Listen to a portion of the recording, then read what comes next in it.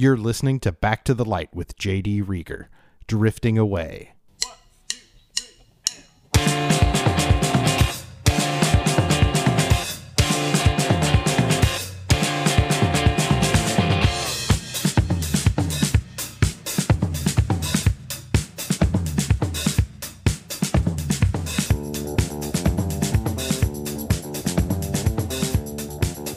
Hey everybody, welcome to yet another episode of Back to the Light. I am J.D. Rieger. It's a few days before Thanksgiving as I'm recording this. Thanksgiving is generally my favorite holiday because it presents the most obvious opportunity of the year to cook for people. This year I'm thankful that even though Jen and I can't visit family back home, we can still cook and share food with our upstairs neighbors and get to have at least a rough approximation of a Thanksgiving. For those of you on your own this year because of the pandemic or other reasons, hang in there. Take extra care of yourself during the holidays. Reach out to somebody. That's good advice for all of us, really. It never hurts to drop someone a line. By far the best thing to come out of doing this podcast has been the chances it's given me to make new friends and reconnect with old ones. And how about this for a smooth radio transition? I just so happen to have one of each on this episode. Let's get into it. In a little bit, we're going to talk to and hear music from Memphis musician Michael Graber, the newer friend. You might know him from the band 611, Professor Elixir's Southern Troubadours, the Bluff City Backsliders, and most recently, Gryass. But first, I have a conversation with my old friend going all the way back to the second grade, Charlotte Tolley.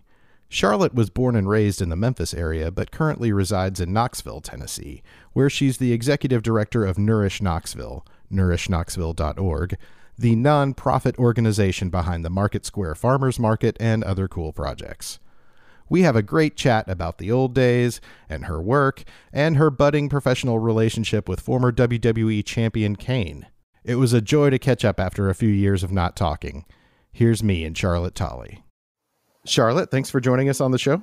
Yeah, thanks for having me. It's been a while. It's been a long time since I've heard your voice, as we were just saying. I appreciate you being here. And, we go back a long way. And I think to start, I want to address the fact that I think you want to challenge Aaron Sayers for the official title of my longest tenured friend. Is that correct? I do. I mean, I believe that longest known is perhaps the truth, but Aaron is obviously a closer and more steadfast friend than It's not a competition. What isn't, though? The only reason I put it that way when I was talking to him was because, we haven't kept in touch, but the feelings are still there, Charlotte. Right. And I'd like to think that after this that we will keep in better touch. I am a introverted human who is terrible at keeping in touch with people. And I very much appreciate any friend who's like, no, we're friends. I mean, I haven't talked to you in 3 years, but like that baseline of friendship remains. Well, I think we have a reason to have, a pretty solid foundation. We go back to, when did you come to Harding? Did you start at kindergarten? Oh, you started at second grade. Because I went to Lucy Elementary for first grade. Okay. And then... So you're only, a 9-year senior? Yeah. I don't have quite the longevity of some. They didn't get me super early. I went to a Presbyterian preschool, so, Oh, no. Yeah. Well, they I think there's a purging ritual, yeah. I think. Yeah, they're very much like, oh, I'm sorry, you were just sprinkled. You are going to hell. Let's fix that for you. Do you have feelings about our school days, about Harding? Do you have strong feelings? I know we were just talking about the fact that you didn't go to our 20th reunion, which I didn't go to either. Yeah. Why didn't you go? Why? I think that was part of it. Like, I was busy and it didn't fall on a weekend I work on Saturday morning, so it was actually would be challenging for me to go. And I'm sort of interested, but I went to the 10-year and it was interesting. But as aforementioned, I am not great at keeping in touch with people, and I have a hard enough time keeping in touch with people that I really do want to keep in touch with. Like opening that up sounded stressful, and yeah, So do you look back on those days fondly? some of them, yeah. I mean, I think I look back on the days of not having a job and bills and stuff fondly, regardless. Yeah, some of it for sure. I think I look back on some of it, and when you look at it later, there's a lot that makes more sense. And some that when you think of it later, you think, how was this ever allowed to happen?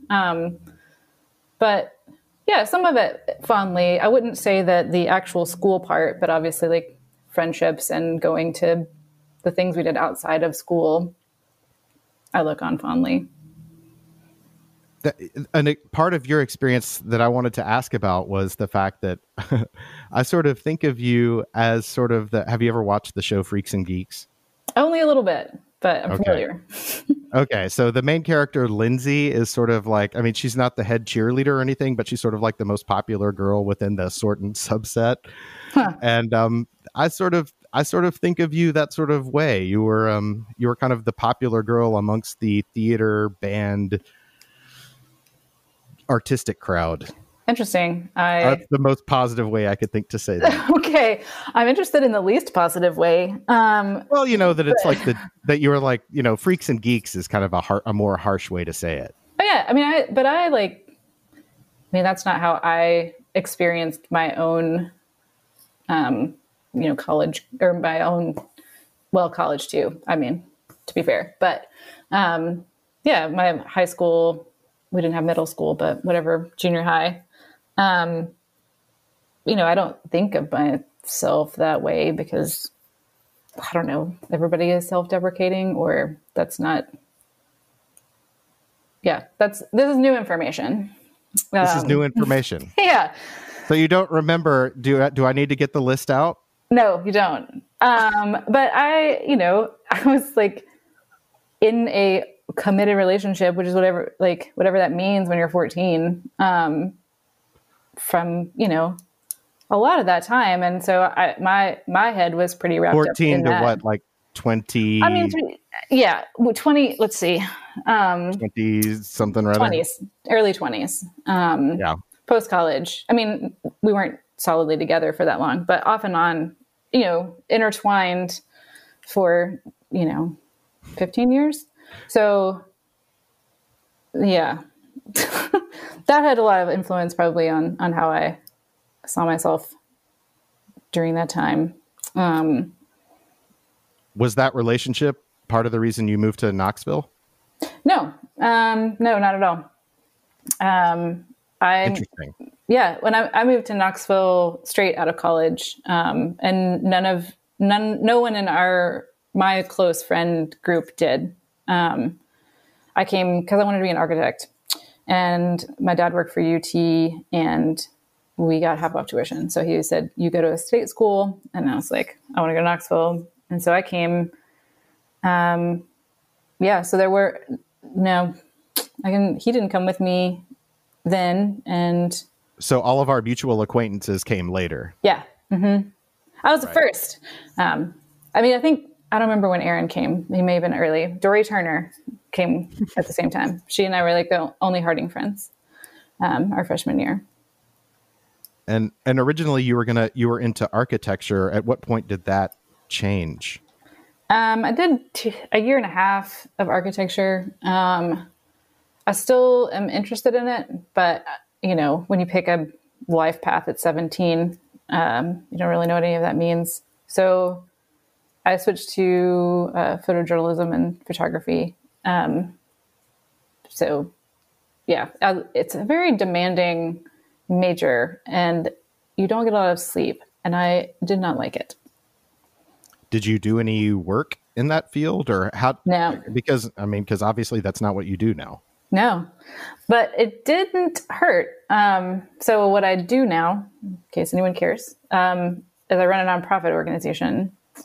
And that was certainly my next question. But it started because I started the Market Square Farmers Market in downtown Knoxville with some other volunteers and folks in 2004.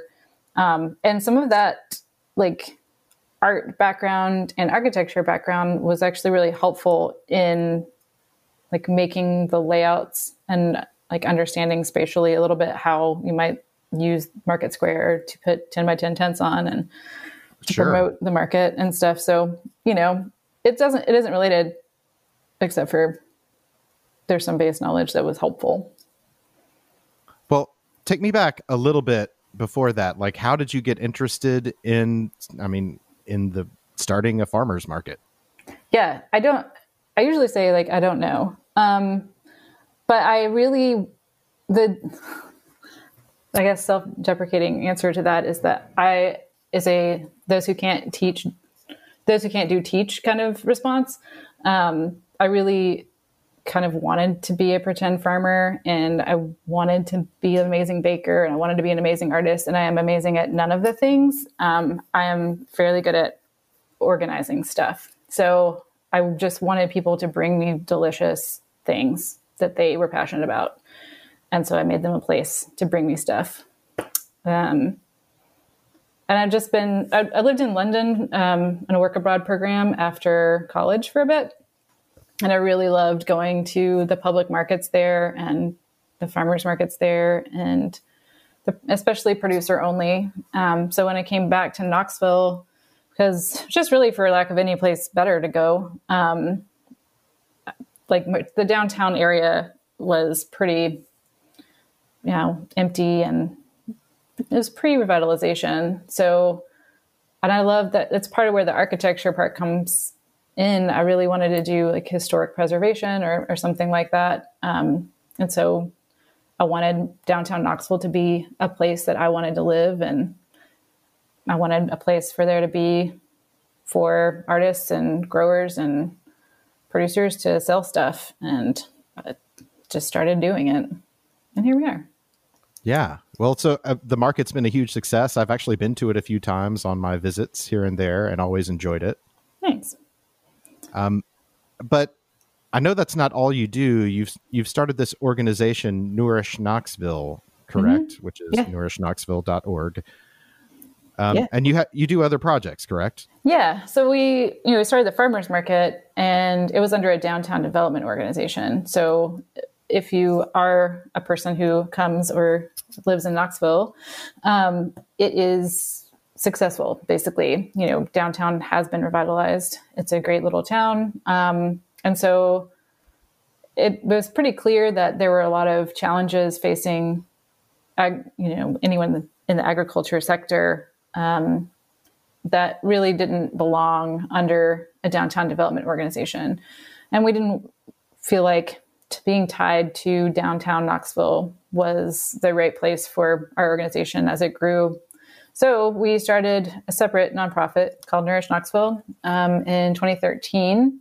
And the first things we did were start a winter farmers market. So now we operate year round, close to downtown, but just outside of it.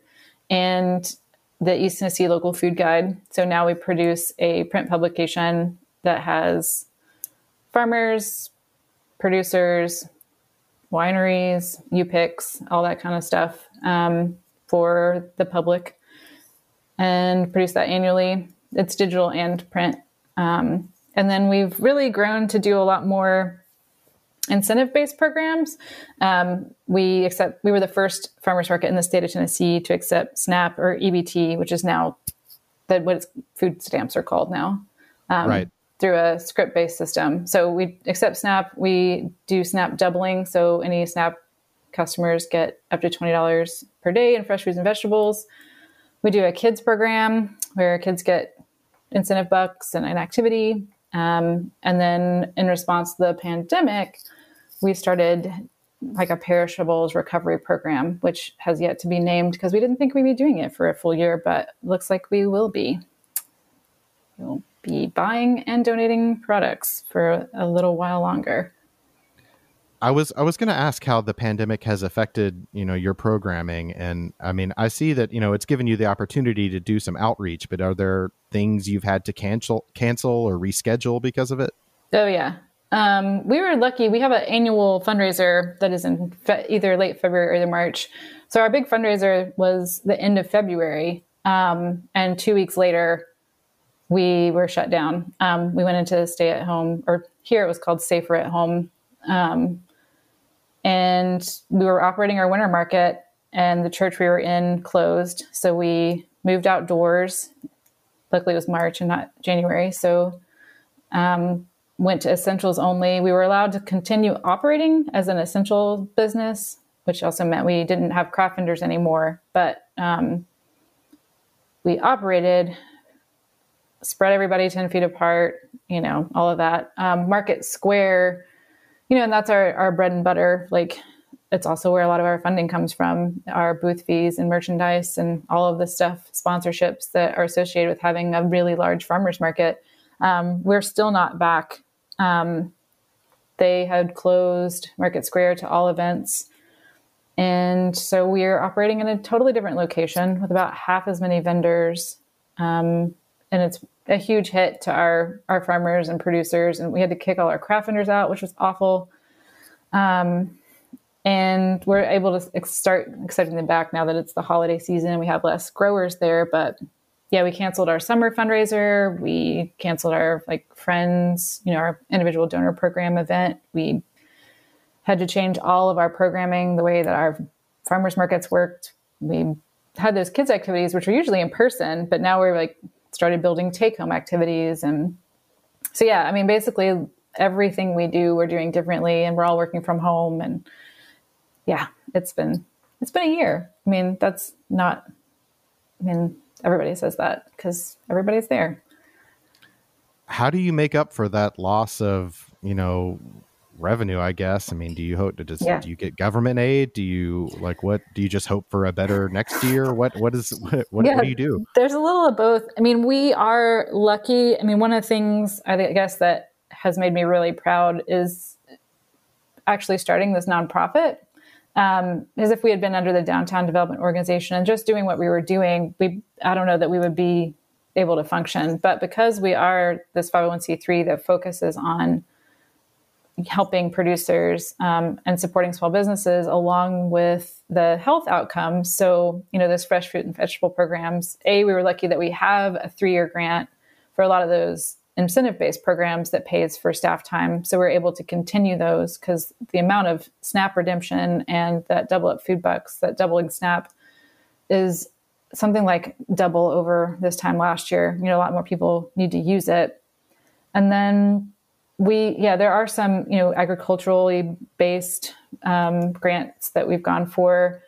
So a lot of it is grant, and there is a lot of pandemic response money. So we really went after that, immediate emergency response, food and nutrition money, to also help our farmers. When restaurants closed in March, we had a farmer who was my sales immediately 80% gone. And I have all these eggs and I don't know what I'm going to do with them. I can donate them now, but I can't keep feeding chickens and buying egg cartons. So we got some grant funding, primarily foundation and local funding, to purchase perishables from farmers and donate them to some partner organizations that we work with, to get them fresh food. Because at the same time, Second Harvest and the food banks were going to all emergency boxes as their demand was going up. And so people were getting a lot of shelf-stable food, but really nothing fresh or healthy much. They were getting those staples. And so we can fill in and help people actually eat fruits and vegetables. So yeah, it's all of it. We ask for all the money from all the places, but the fundraisers are a hit. And we don't know how long that kind of assistance is going to be available as we go into 2021. And when we probably can't operate our markets as we would still, but we're doing okay. We're going to make it through. I'm confident of that. Well, I certainly hope so. And I hope that you get, whatever funding you're still trying to get. But I'm really just overwhelmed listening to that, at how you're able to keep all of those moving pieces going. That sounds, it's really quite impressive. All of the moving pieces and contingencies and everything else that you just, described. Yeah, it's a lot. I mean, and our staff is exhausted, and because it's the same as everyone else, right? Everyone's working from home. There are 6 of us total. One is a AmeriCorps member, and then 5 staff. So, we've got a really good team, and everybody takes the pandemic seriously. So is also really respectful of everyone else. And we have like a whole Google Calendar for just office time, so people can schedule when no one's there at the same time. Communication is difficult because also half of our staff has really young children who are also at home. So people are working at really weird hours, and, everything's changing all the time. But so far we've been able to stay safe. And, when we are working in person, it is outdoors and everyone's masked. And, we also operate a public space, which means we are requiring masks, even though it's outdoors, and people have opinions. I bet in East Tennessee that the opinions are not quite as enlightened as I'm generally running into here in Chicago. Are you aware of who our county mayor is? I am indeed. I'm actually quite a fan of his. Oh, really? Yeah. The Brothers of Destruction are, one of my favorite tag teams for sure. I was on a call with an organization we work with that's really similar to ours in Asheville, and North Carolina is doing a pretty good job, better than Tennessee. And I was like, well, our mayor is Kane. And he was like, I'm sorry. And he just laughed for like 2 solid minutes. It's like, yeah, I mean, our mayor is a libertarian professional wrestler who is very anti anything. And there's a lot of like hoax related and, freedoms or whatever. Man. And you're just like, okay, but, and that's true. And you know what the worst of it is that he burned his brother alive. I'm sorry, what? Sorry, that's wrestling lore. Kane burned his brother alive in wrestling. Sorry. That's like his backstory or whatever? That's part of it. No, or maybe he burned his parent. No, he burned their parents alive. I'm sorry. Okay, he was celebrating his freedom of choice in that. Yeah, I mean, there are like a lot of good things that he's done, but yeah. Do you mix it up with Kane? No, I mean, I think we've met, but and we've actually. You think? Yeah, I think we've met. And I think you would remember. He's been at events, so also in a way, he's 7 feet tall.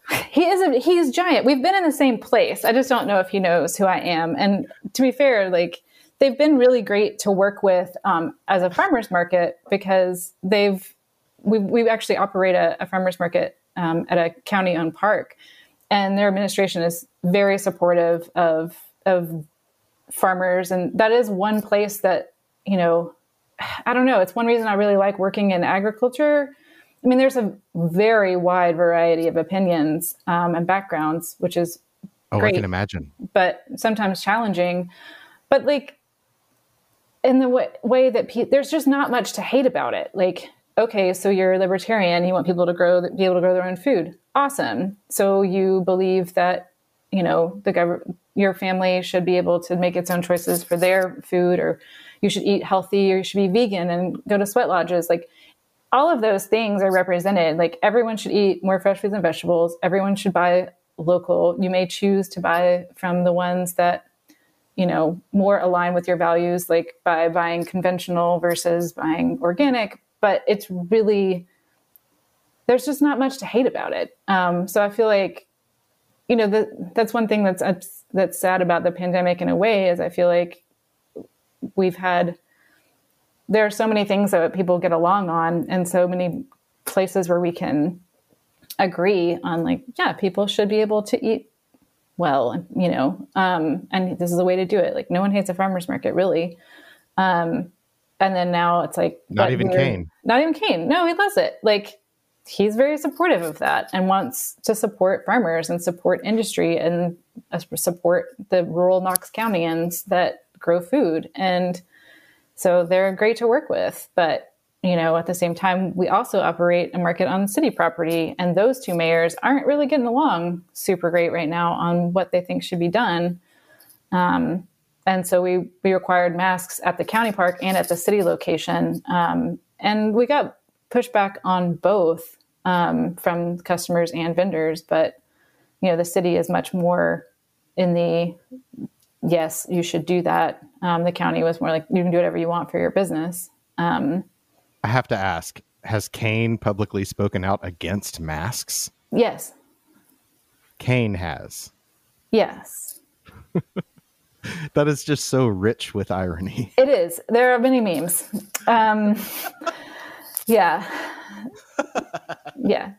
Can you tell? I'm sorry that I'm so excited to talk about that's okay. I mean, I also of course, want to maintain a good relationship with Knox County government.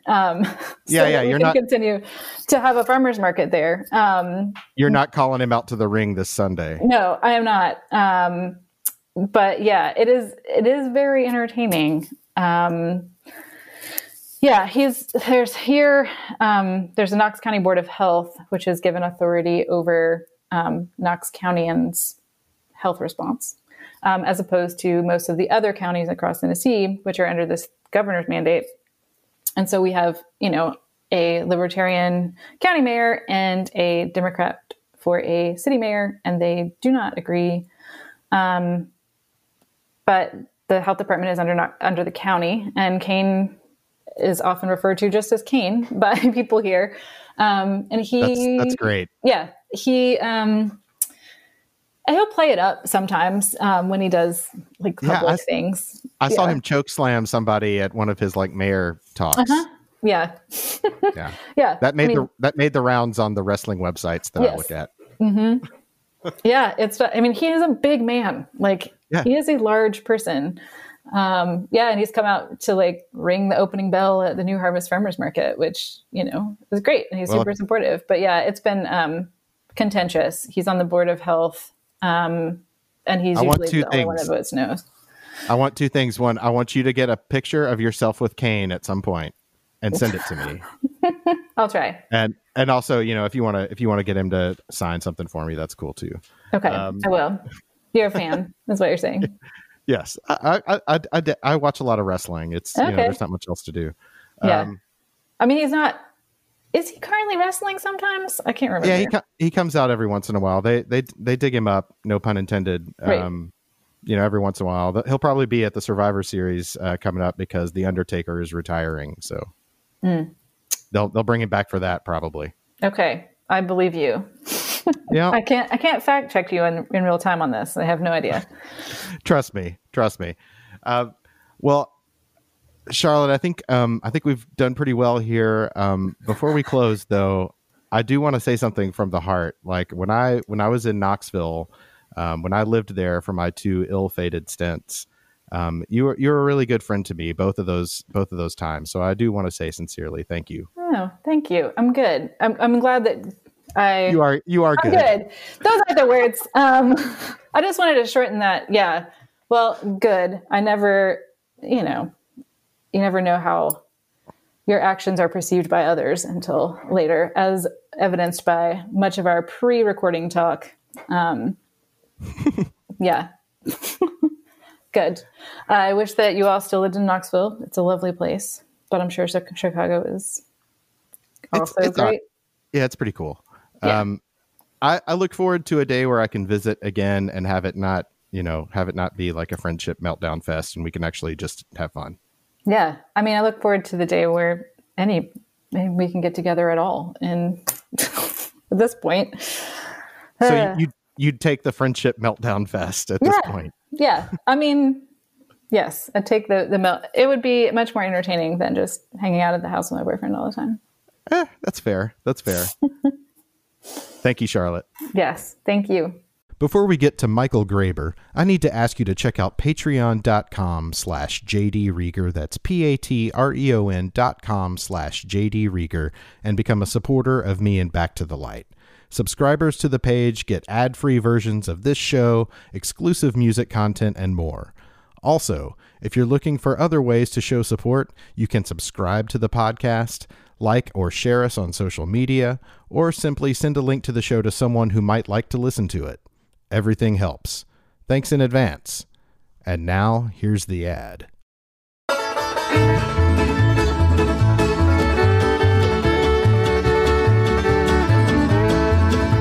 Oh, you're falling down. Oh, you're falling down. There's not the kind of help you need in this town. You're so insane. Oh, you're so insane. Any fool can see love's got you to rain. You're so in love. Oh, you're so in love. The howling wind sounds like turtle dove. Oh, there's no turning back to a life that you know. Love is the path into the unknown. Oh, you're falling down, oh, you're falling down. There's not the kind of help you need in this town.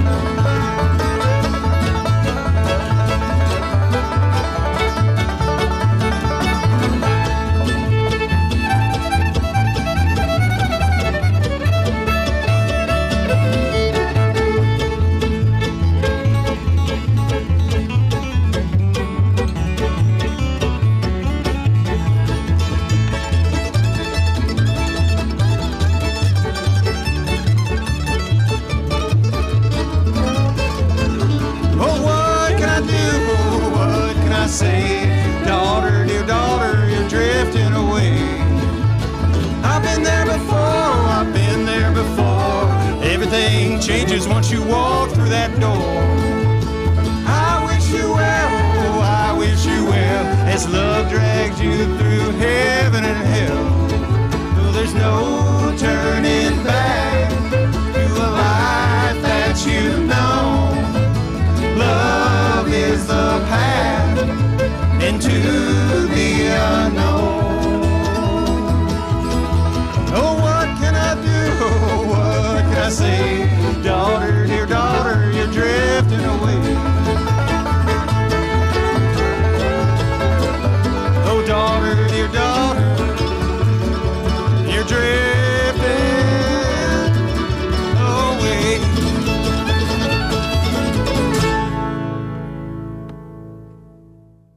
Welcome back. You've just heard Drifting Away, the lead track off the new Gryass album, Late Bloom. That's Gryass, Grabergryss. You can find them on Spotify and all digital outlets as well as Facebook. So without further ado, here's me and Michael Graber. Michael, thanks for joining me. Thank you, JD. It's an honor to be here. Oh, it's an honor to have you. Because I know we know each other a little bit, but we also have a very, very good mutual friend in Joey Pegram. And as you were just telling me right before we started recording, you guys played in a couple of pretty noteworthy Memphis bands together. Yeah, so my relationship with Joey goes back to when I was 18, and then we started the neo-psychedelic band 611. And we were the first people to record on Shangri-La Records before a band called Bud that became the Grifters. And we put out an EP. We were actually going to put out a whole LP, but we ran out of money. We bought Whippets with it and had a big party. Instead, we'd saved up from so many gigs too. But and then later, for more than a decade, we were in Professor Elixir's Southern Troubadours. Yeah, and I've got a few of you. You had a few singles on. Was it Loverly? Loverly Records. Yeah, yep. yeah. Mm-hmm. Yep. Cool. Yeah, I have several of those. A few of which I inherited from Joey when he moved to Indonesia, or I guess now China. Right. Yeah. And then also, Bob Holmes, I know a dear friend of yours, was a mentor and just always such a kind, sweet, supportive soul to me when I was growing up. He knew my brother, who's 10 years older than I, who was around at the early days at the Well and the Antenna. And then when I started coming around, Bob was always there. You know, he's the kind of person that's just always in your corner. You know, you look, you see him smiling, you know, he's looking after you. Always encouraging, even at bad gigs. So I have only fond memories of Bob. Yeah, actually, I had it on my list to ask you about what your relationship with him was like. When was the last time you saw him or hung out with him? It had been a while, probably late 90s. Ooh, yeah, that's been a while. Yeah. But back late 80s, early 90s, I knew Bob and Milford. Oh, okay. Yeah. So did you see any of his shows, like in the Binghamptons? Were you at any of those gigs? Oh yeah, mm-hmm. Yeah, sure was. Yeah, those were a lot of fun. For sure.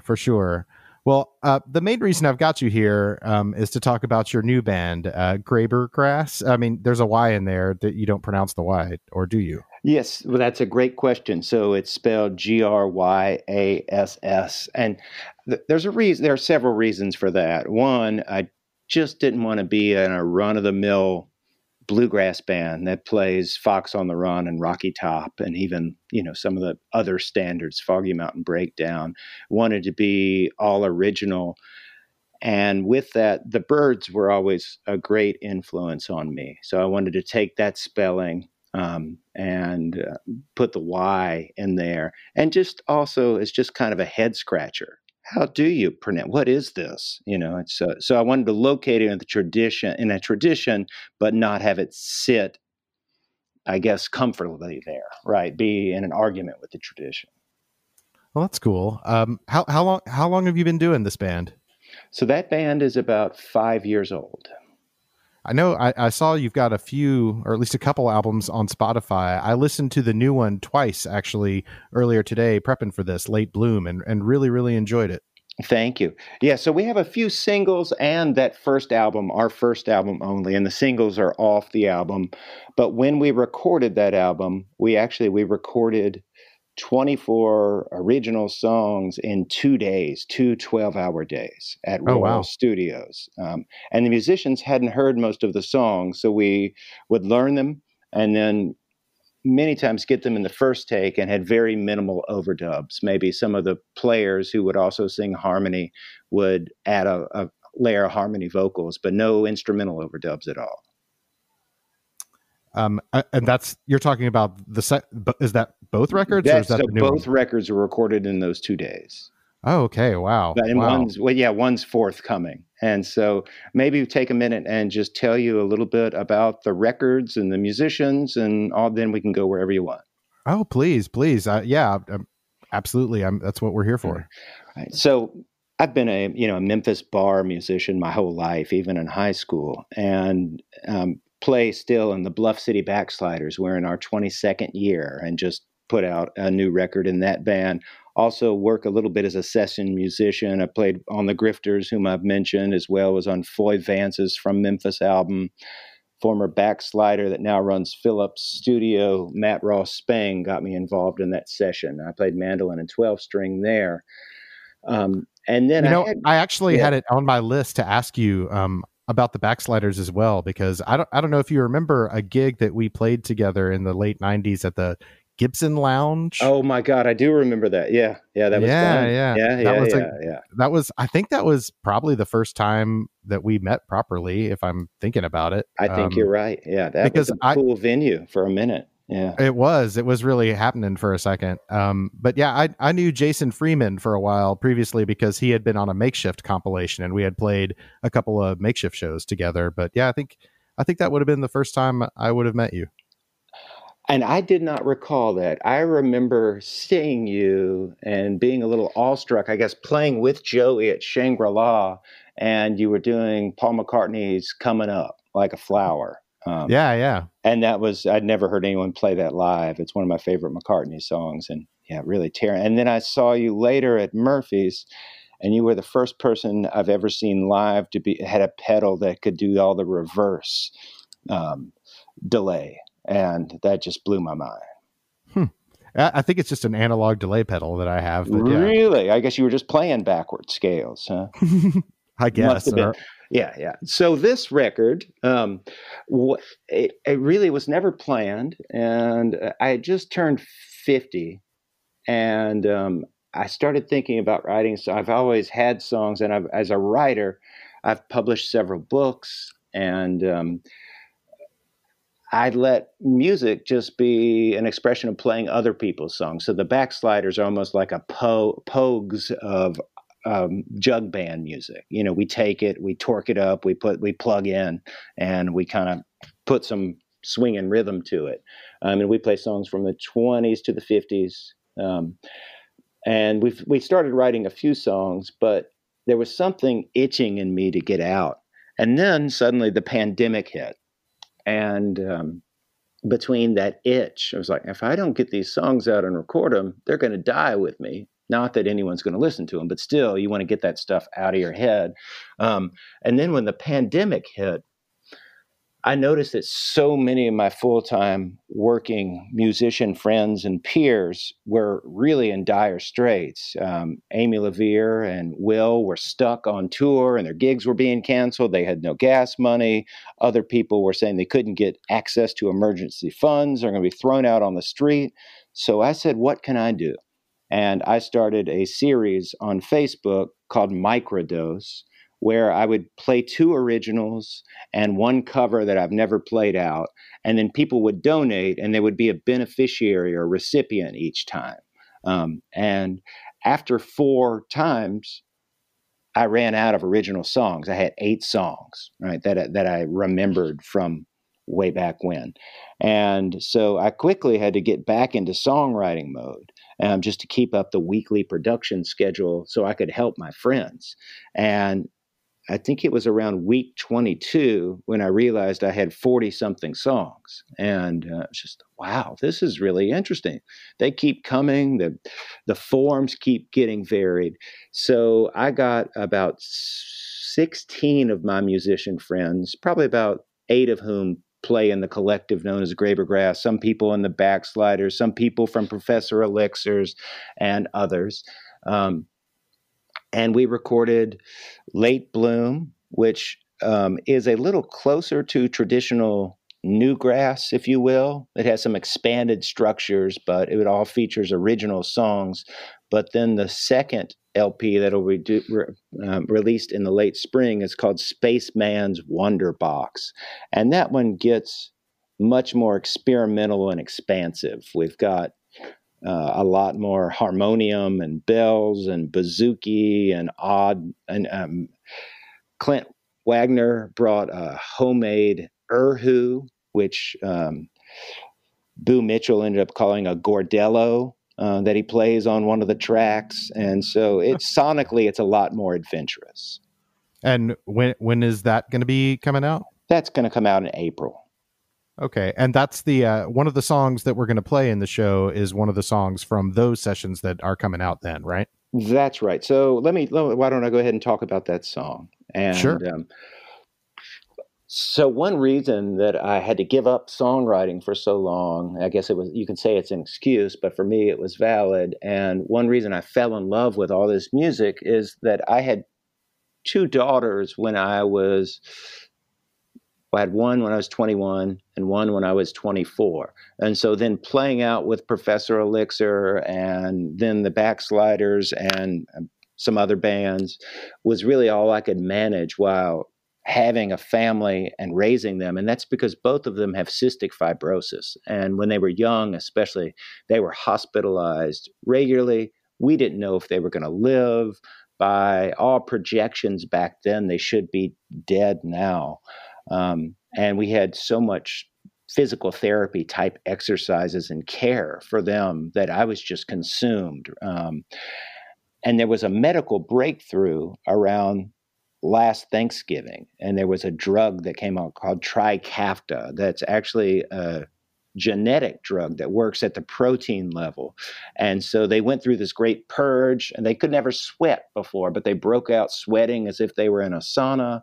And my daughter, Rowan, came to me in February where we were still playing out and said, I've always wanted to sing, but I've never been able to sing without coughing ever in my life. And she got up and did a couple of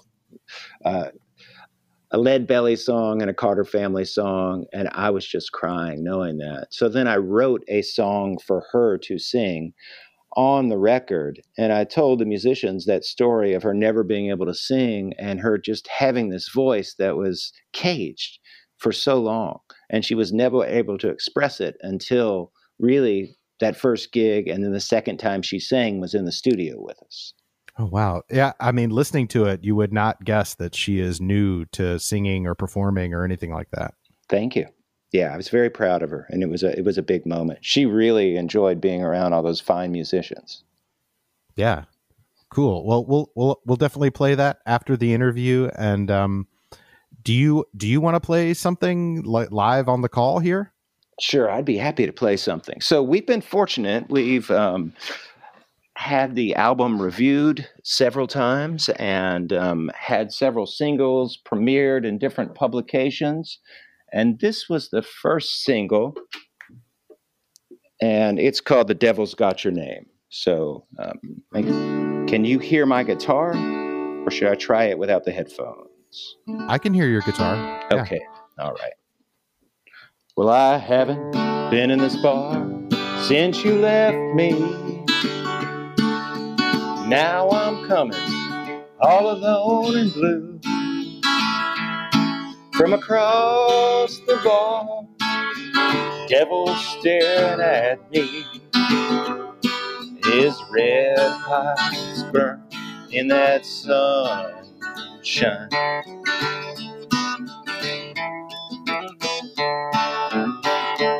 He said, I'm so lonesome, breaking inside. Need some beer to see me through. And the devil's got your name tattooed on his arm, in the same damn place as mine.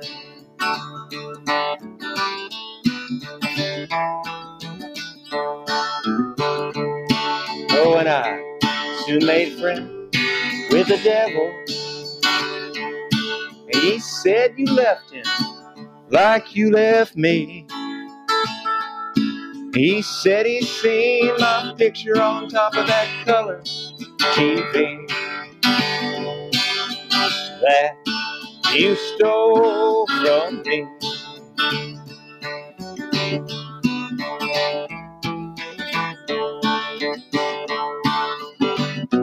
Just then you come walking through the door, divorce lawyer in your arms. And the devil says to me, hey, there's the folks who stole my family's farm.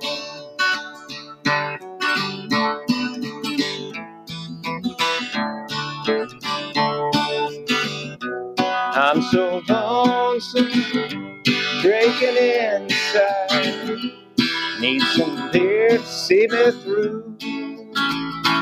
And the devil's got your name tattooed on his arm,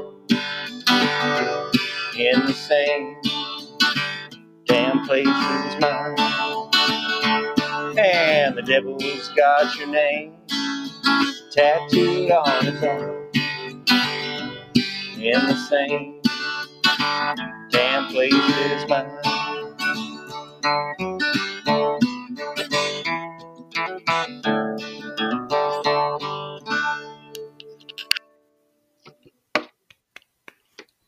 Awesome. Yep. Thank you. Devil's Got Your Name.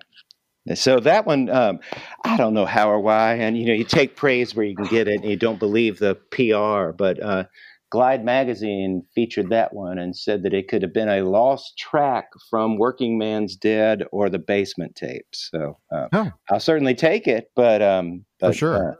But what I was thinking is, there's that old line from Sartre, the philosopher, who said, hell is other people. And then I heard Woody Allen say, well, actually, hell is when everybody is in the same room. And so I thought if you could make that into a bar room, it would make a really good barroom melodrama.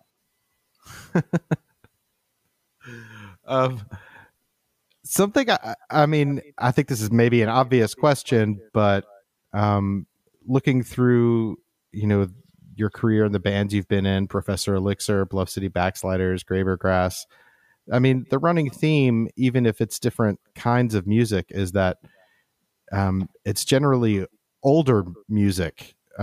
Why do you think it is that you're so interested in older styles of music?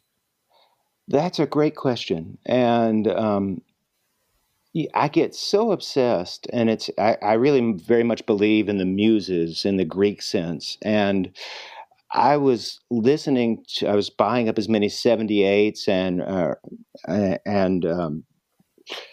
compilations as I could in the 80s and 90s of music from the 20s and 30s, really what Creole Marcus called weird old America. And I really was completely tuned out of popular culture. I did not have a TV, and I did not listen to popular radio. I remember walking into some kind of store or restaurant, and I would hear something like Blackout Sun and think, oh my God, how are people putting that in their head? Why is that guy trying to sing like that? That whole, I heard it on one of your podcasts, you and Alex Green, talking about the affected Eddie Vedder voice. I just didn't get that, and I could not respond to that. Whatever culture was trying to express was not speaking to my soul. And so I had to go to that deeper well.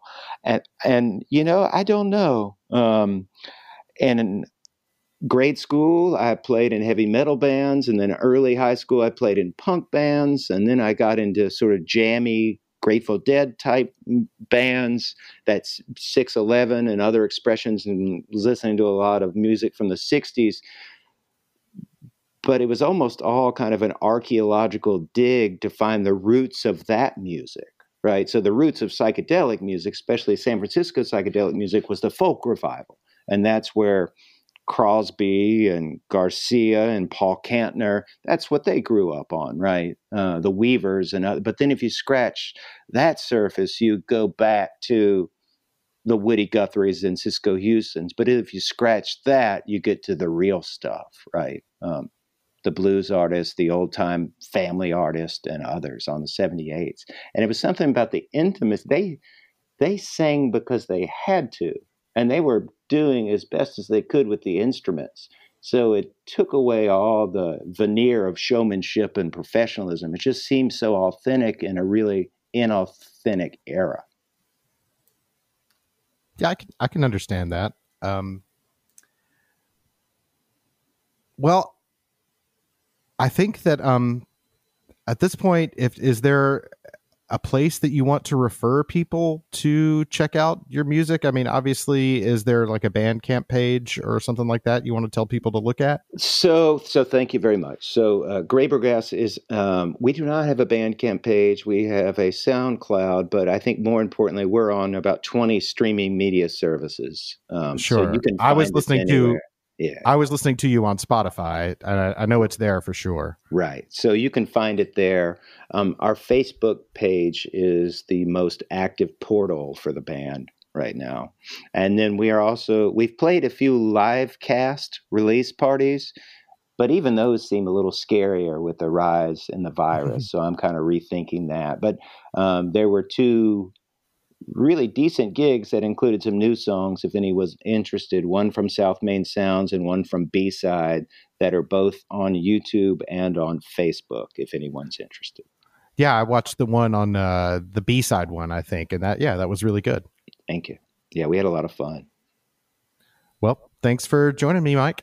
Oh, I'm honored to be with you. Yeah, thank you so much. The last thing we're going to listen to is It Was Always You, a new, unreleased Gryass tune featuring Michael's daughter Rowan on lead vocals. Let's hear it. It was always you, you. I was looking for you, you.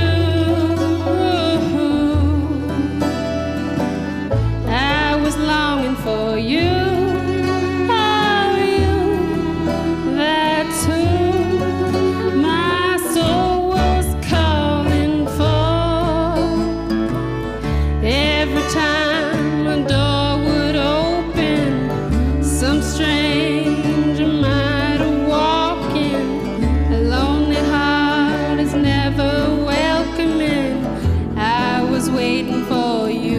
It was always you, you.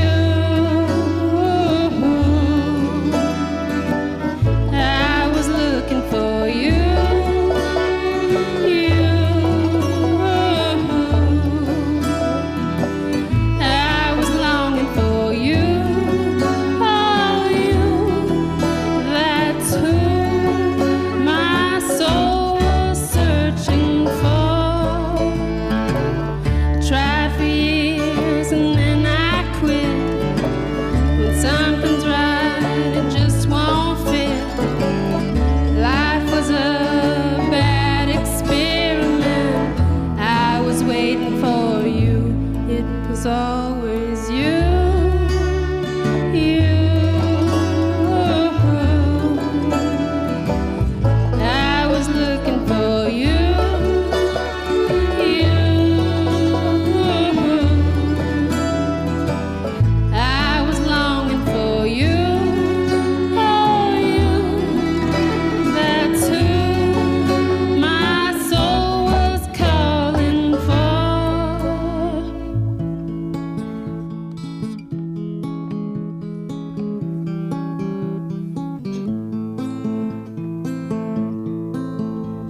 The heart has its own logic, a mystical way of knowing when it feels harmonic. Melt, it grows, it glows, flowing,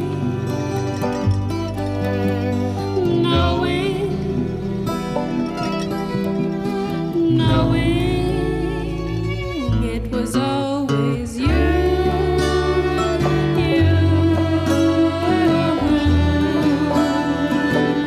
I was looking for you.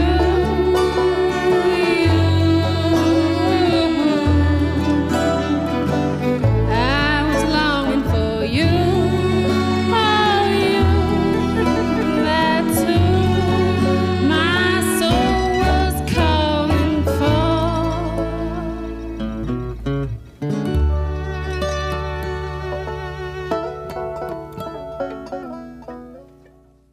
That's the show. Thank you to my guests, Charlotte Tolley and Michael Graber. Thank you to Arthur with 2 H's for the opening theme. Thank you to Joey Pegram for the closing theme. Thank you for listening. And until next time, happy Thanksgiving and take care, y'all.